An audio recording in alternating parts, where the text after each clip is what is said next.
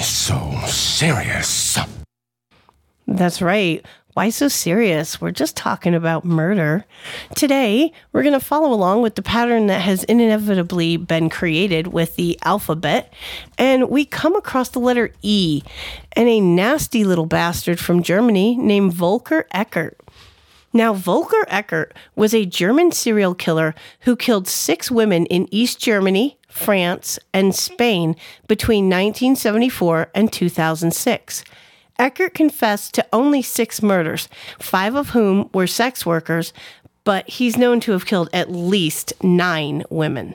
9. He's also accused of committing additional murders of women in several European countries, including Italy and the Czech Republic. However, investigations were closed after Eckert committed suicide during his criminal proceedings on July 2nd, 2007. Now, Volker Eckert was born on July 1st, 1959 in Plauen, Germany. He was the eldest of a family of 3 children.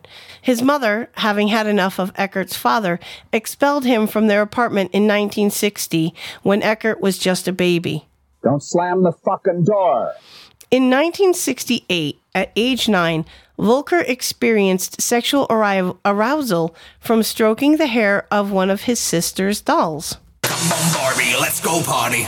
He continued to explore this sexual interest in hair with his sister's dolls and some of his mother's wigs stored in their attic. Eventually, he would target women with long, luxuriant hair like the dolls and wigs from his childhood. In 1968 and 69, having gone through puberty early, Volker dared not tell his classmates about his premature puberty. You jacking off yet? This fear of being laughed at and misunderstood then led to imagining that all the people he encountered would react to him like that. At the beginning of the 1970s, Volker's scenario took on enormous proportions, even going as far as having his own dolls. My buddy, my buddy, my buddy, my buddy, wherever I go, he goes. He amplified his scenario because he believed that no woman would let him touch her hair.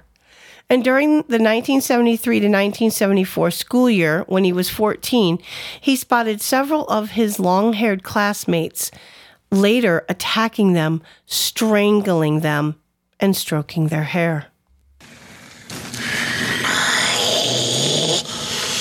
Precious! On May 7th, 1974, Volker Eckert, 14 at the time, lured a classmate, Sylvia Uterdorf, into her attic and strangled her with a curtain cord. But when his victim resisted, Eckert strangled her harder, and Sylvia died from her injuries. Why can't I say the word? From her injuries. Oh yeah, choke me harder, Daddy. Don't stop. Once his victim was dead, Eckert stroked her hair and disguised her murder as a suicide by hanging a cord around her neck and wrapping it around the doorknob. The case would be classified as suicide, and Eckert was not suspected or bothered by the killing. Barely 15 years old, Eckert would live with the secret of the murder for more than 32 years. My baby's got a secret. In 1975, Eckert worked with his father as a painter. He nevertheless wandered the streets of Plauen during the night, looking for suitable women, according to his words. In 1977, at age 18, Eckert was arrested again after being caught one night strangling a woman in the street. He was jailed for this sexual assault, but for only 8 months. He also confessed to Dr. Niederfil that, knowing that the police had his DNA, he said he was relieved to be arrested in the event of a repeat offense, and he was released from prison in 1978 at age 19. Free at last! Free at last! Thank God Almighty! We are free at last! Between 1979 and 1987, Volker Eckert began attacking around 30 different women in the dark streets of Plauen. During his acting out, Eckert throttled his victims, but did not kill any of them, instead leaving them unconscious.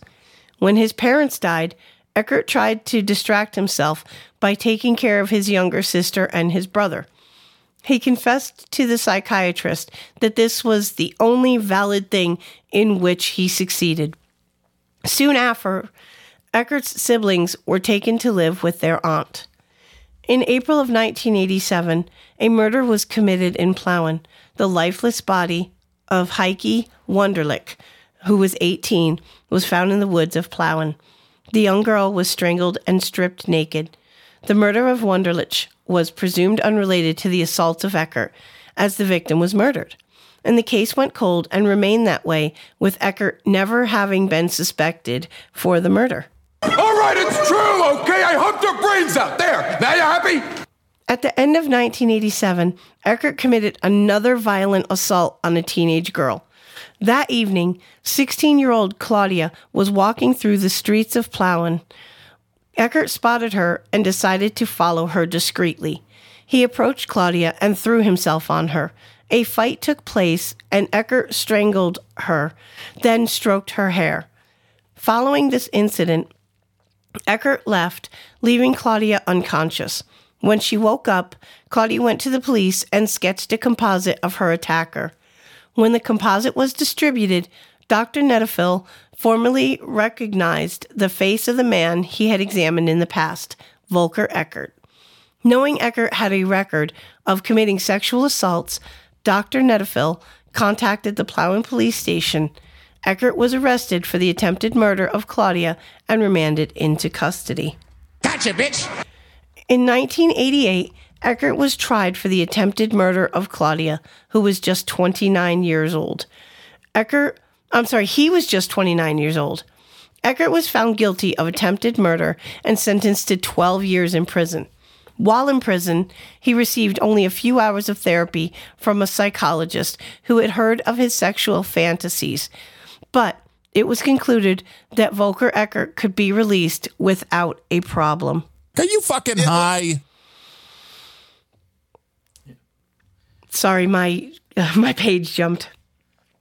In July 1994, Eckert was released from prison after 6.5 years of incarceration. Eckert became a truck driver in 1999.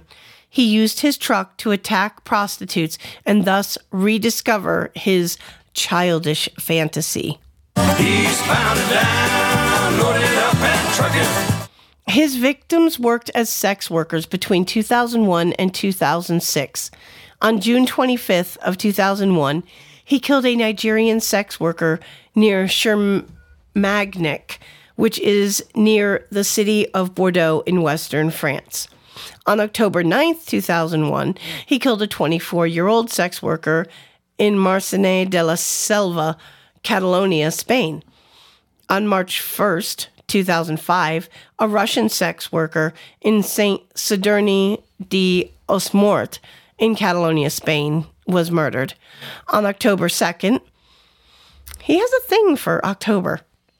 2006, a 20-year-old Polish sex worker at Reims, France, was murdered.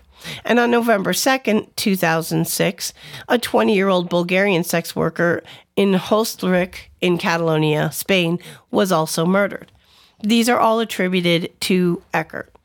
In most cases, Eckert strangled the women, performed amateur post-mortems on them, and finally photographed them.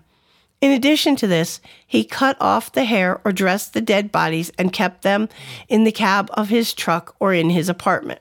Now, to me, this has a lot of shades of Jeffrey Dahmer and Keith Jesperson, which I will cover him in a future episode. Now, Eckert is also believed to have committed at least 7 additional murders across Europe. Wasn't me. Including an 18-year-old from Plauen, East Germany, in April of 1987, a 23-year-old sex worker from Sierra Leone in Troyes, France, in August of 2002, a 25-year-old Guyana sex worker in Rosato, Italy, on September 5th of 2004, and 4 other women, 3 of them in the Czech Republic and 1 in France, according to the police in those countries.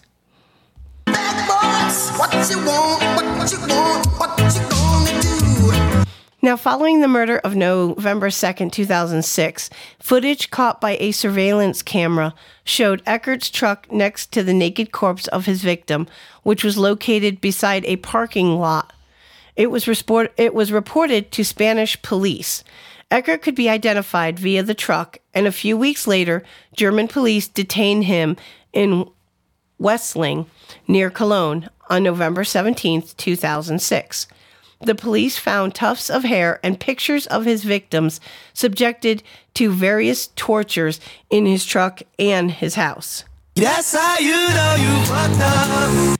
During the interrogations, Eckert acknowledged committing 6 murders, the 5 sex workers in France and Spain, and that of his classmate in Germany. On July 7, 2007, while awaiting trial, Eckert was found dead in his cell in Bayreuth, Bavaria, having hung himself. Now, his suicide was in the middle of the criminal proceedings against him, thus robbing the family of his victims the justice that they deserve. This is such a crock of shit. Now, there is a discrepancy in reports on whether it was the first or the second in which he hung himself. But I found it very interesting that it was either the day of or the day after, depending on which report you read, that he had killed himself. But that is the twisted tale of Volker Eckert. And thank you all for joining me for this episode of Funny Thing About Murder.